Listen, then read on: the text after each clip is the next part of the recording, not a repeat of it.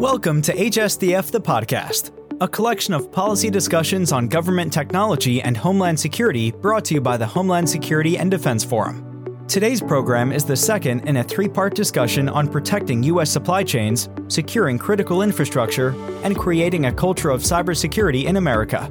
Featuring Tom Fanning, Chair, Cybersecurity Advisory Committee at CISA, Eric Goldstein, Executive Assistant Director of CISA's Cybersecurity Division, Bobby Stempfli, Vice President at Dell Technologies, and moderated by Luke McCormick, former CIO, Department of Homeland Security.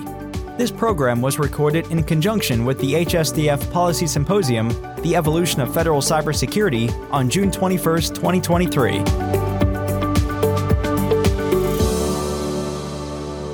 In that context, one of the things that is incredibly important, and we've made a ton of progress on, is getting to more common taxonomies. Right? When I go way back and look at the arc of cyber policy in this nation, when we started in the early days, this was a technocrat, a technology-oriented activity, right? So I have the advantage of being one of the CIOs on the panel here, so not a dead-end job, although I can see that. I was going to point that out and reveal that. Yeah, exactly. But please. But one of the challenges we had as CIOs was understanding and speaking in business language, right? That was in the early days of information management and other items. The security industry had the same problem, and I think the big transformation we've made in the last 4 or 5 years is recognizing it as an economic problem of incentives, not a technology problem. We're not going to engineer our way out of it. We need organizational agility. We need individual agility. We need collaborative agility in order to do these things. And so I think there's that language becomes an incredibly important element of it for us to be successful. And the irony of my joke is I'm a former CIO. There you go. See, I love it. Hey, but wait a minute. Financial incentives, from a corporate CEO standpoint, value is a function of risk and return. I'm talking about stock value. Mm-hmm. And one of the things you must realize is we have a fiduciary accountability to understand this risk. Mm-hmm. This is something we used to pass off to CISOs or CIOs or something else. This is a board level CEO, CFO problem. And we have to own that. More and more CEOs are now waking up to that reality. We used to like to give the government the Heisman, right? And now we know that because these battles are happening on our networks right now, that we have to embrace the collaboration we get in the joint collaborative environment and all these other places. Well, and we have to have language about risk that enables us to have that conversation, right? 100%. And that's the piece that I see a lot of innovation happening around now, right? Risk and measurement. Those are the sort of next steps of the maturation as an industry.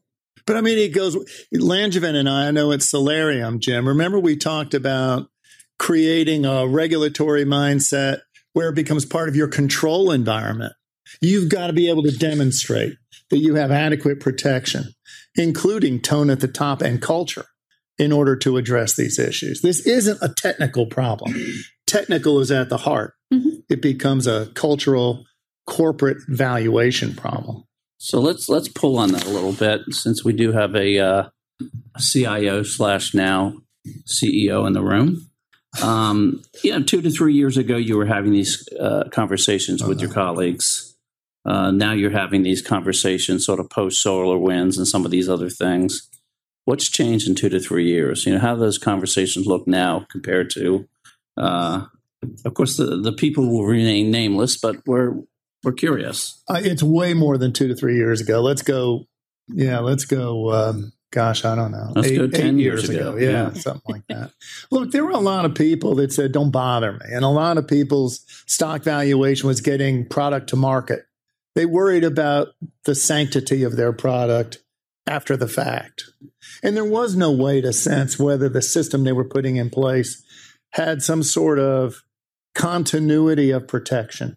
Because we know that, it's almost like the lava lamp of the 60s. Now I'm showing my age.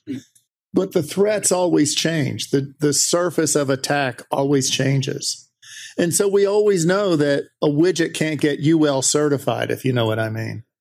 The process of protection must be the issue of certification. How are we going to renew the effort to make sure that what we have is safe?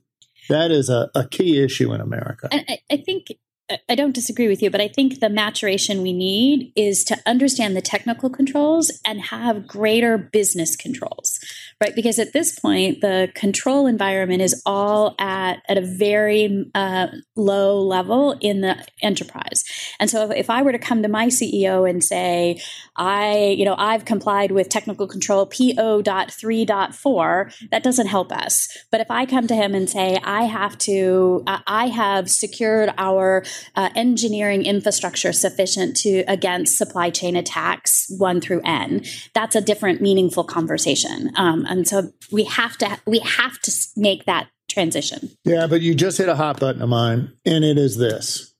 You can't regulate your way through this issue. I agree with you. Regulation by its nature is defensively oriented. Any successful company is offensively oriented. Agree. Regulation says, I will comply. It is by its nature in the rearview mirror. It always looks backward and said, you must do this. As an aspirational behavior of corporate America, we must not look backwards or comply. We must think about what is ahead and skate to where the puck will be. Absolutely. If we limit ourselves by just complying, we will be doing an enormous disservice. Eric, I want you to weigh in on this, where CISA fits in this model and what they're doing to encourage this community to collaborate from a volunteer perspective versus a regulatory perspective. Yeah.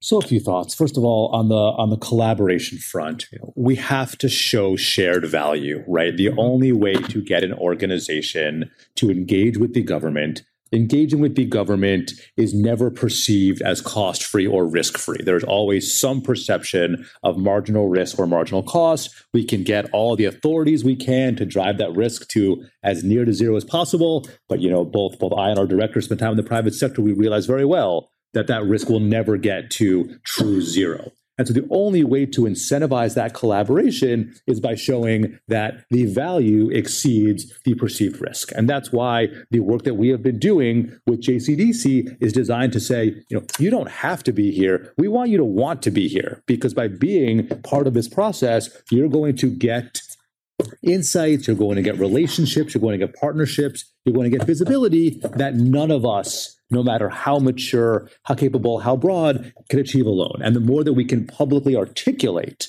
that value proposition, that makes it easier for operators, for CISOs to go back to their businesses and frankly go back to their attorneys, and go back to their counsel and say, listen, we understand that there may be some perception of risk here. Be that as it may, the benefits far outweigh any potential risk. On the regulatory front, I think Tom frames it as usual extremely well. Our goal is to make sure that we have a clear understanding as a community, and also, as Bobby well noted, about the necessary technical and business controls that, as the threat evolves, are most effective, that drive investment in the right areas, and are responsive to where the technology and threat environment are going. And then, ideally, we will see a business imperative to invest in those prioritized controls, whether or not they are mandated. And what we want to drive is that agile security behavior, where organizations are continuously testing themselves against what we are seeing in the threat environment and investing accordingly. And whether or not there is a regulatory floor, we never want that floor to eventually be the ceiling. And so making sure that we are continuously improving our game, recognizing that the adversaries are doing the exact same thing, that's the only way that we'll stay ahead of the threat. Tom, I want to ask you about the CSAC and your role there. And if you could, for the audience, explain what is the CSAC? What is your role there? Cybersecurity Advisory Council Committee. I don't know what it is. It's a C. Yeah, it's a C. Corporation. Look, it's a group of individuals that are so talented. It's an embarrassment of riches in the world. But these folks are broken up into 6 subcommittees that attack both the what and the how of helping CISA undertake its mission. It goes all the way from kind of transforming the cyber workforce to ideas like defining cyber corporate responsibility, in a broad sense, cyber hygiene, creating, I think, a national alert system. So I chair the CSAC. I also chair one of the subcommittees, and it's the critical infrastructure, as you would expect, subcommittee, where we're trying to build resilience. When I think back to the original output of the Solarium Commission, I commend you to read the executive summary. It's not bad, 75 pages or so. But there were three big outcomes that we focused on. One was to use all of the powers of state to create a sense of cyber responsibility among and between nations. The second was to create recommendations that would deny the benefits of an attack by our adversaries. And the third was to unleash the power of the United States when attacked to increase the consequences to the attacker. And I think if you look at those three things, those are all kind of inherent, although the second one is most important, to this idea of hardening the infrastructure. What can we do to be more efficient, more agile, more proactive, more aspirational in terms of our behaviors as a private sector with the government? And I believe 29 recommendations out there that CISA has pretty much agreed on most of those and is in the process of implementing them. And I would encourage you all to read those. And didn't agree with all of them, only because CISA has to deal with the current state. Mm-hmm. There are changes in law. There are things that we should do as a nation to make ourselves even safer. Well, CISA can't take responsibility for that. But as the private sector, as our committee, we'll go ahead and recommend those anyway. That's job for the next administration and the next year, and et cetera, et cetera. Sure. I'm going to rewind a little bit. Bobby, you did reveal that you were a CIO once upon a time. Once upon a time. And you really in a unique situation because of that role, the roles that you played at what is prior to CISA, NPPD. Spent a lot of time over there, different roles, a variety of roles in the private sector. Let's just get a current definition of ransomware. And why is ransomware so prevalent these days? Weren't we getting tipped over, 10 years ago? What's changed? Oh, gosh. So remember I said that we recognize this as an economics problem. Our adversaries recognize this as an economics problem long before the technologists did in this space, right? They went where the money was. Ransomware is a manifestation of their following the money. Think about it. I find it shocking that I would need to define ransomware to a group of individuals. But in case you don't know, right, think about it as an adversary getting access to your network and holding something of value, of yours of value hostage. They encrypt it for you. You can't get access to it. And then they ask you to pay to get it back. But they're also very happy and very likely to either not give it back to you, but to release it onto out onto the web anyway. So it's all about getting money, right? That's what it is. And the incentive structure in this world, because software is everywhere, because we are happily interconnected, because we have holes in many instances in the bulkheads that exist throughout the world, because we have people we have folks who can have high-end mature security programs and those who don't have high-end maturity programs. The ability for this to be pervasive is substantive, and the anonymity on the part of the adversary makes it a low-cost, high-payoff activity. Right, this is sort of the controversy. So why wouldn't this be a thing that occurs? And there's been an awful lot of work being done at the technical level, at the interorganizational level between government and industry, at the international level to affect all parts of this problem, right? It's been recognized as an ecosystem set of activities where government has a variety of roles, from law enforcement and investigation, and I think even the JCDC's involvement in that space. There's Treasury involvement and others in order to try to impact the financial benefits of it. And there's a lot of technological components that are in place to try to identify these infections very early. And a lot of focus on business continuity and resilience, such that when it occurs to someone, you can come back from it in a rather rapid, manner. Unfortunately, it is a sophisticated, whereas a specific event might not be sophisticated, the response required to change the dynamic requires the whole ecosystem to do something and to pull in the same direction. And so I'm actually really pleased with things like the Ransomware Task Force, with a series of international conversations around it that have really made a difference. A number of industry partners have really stepped up in terms of ransomware detection in their activities. There's an entire set of cyber resiliency tools and technologies that are out there that help organizations sort of buy down the risk.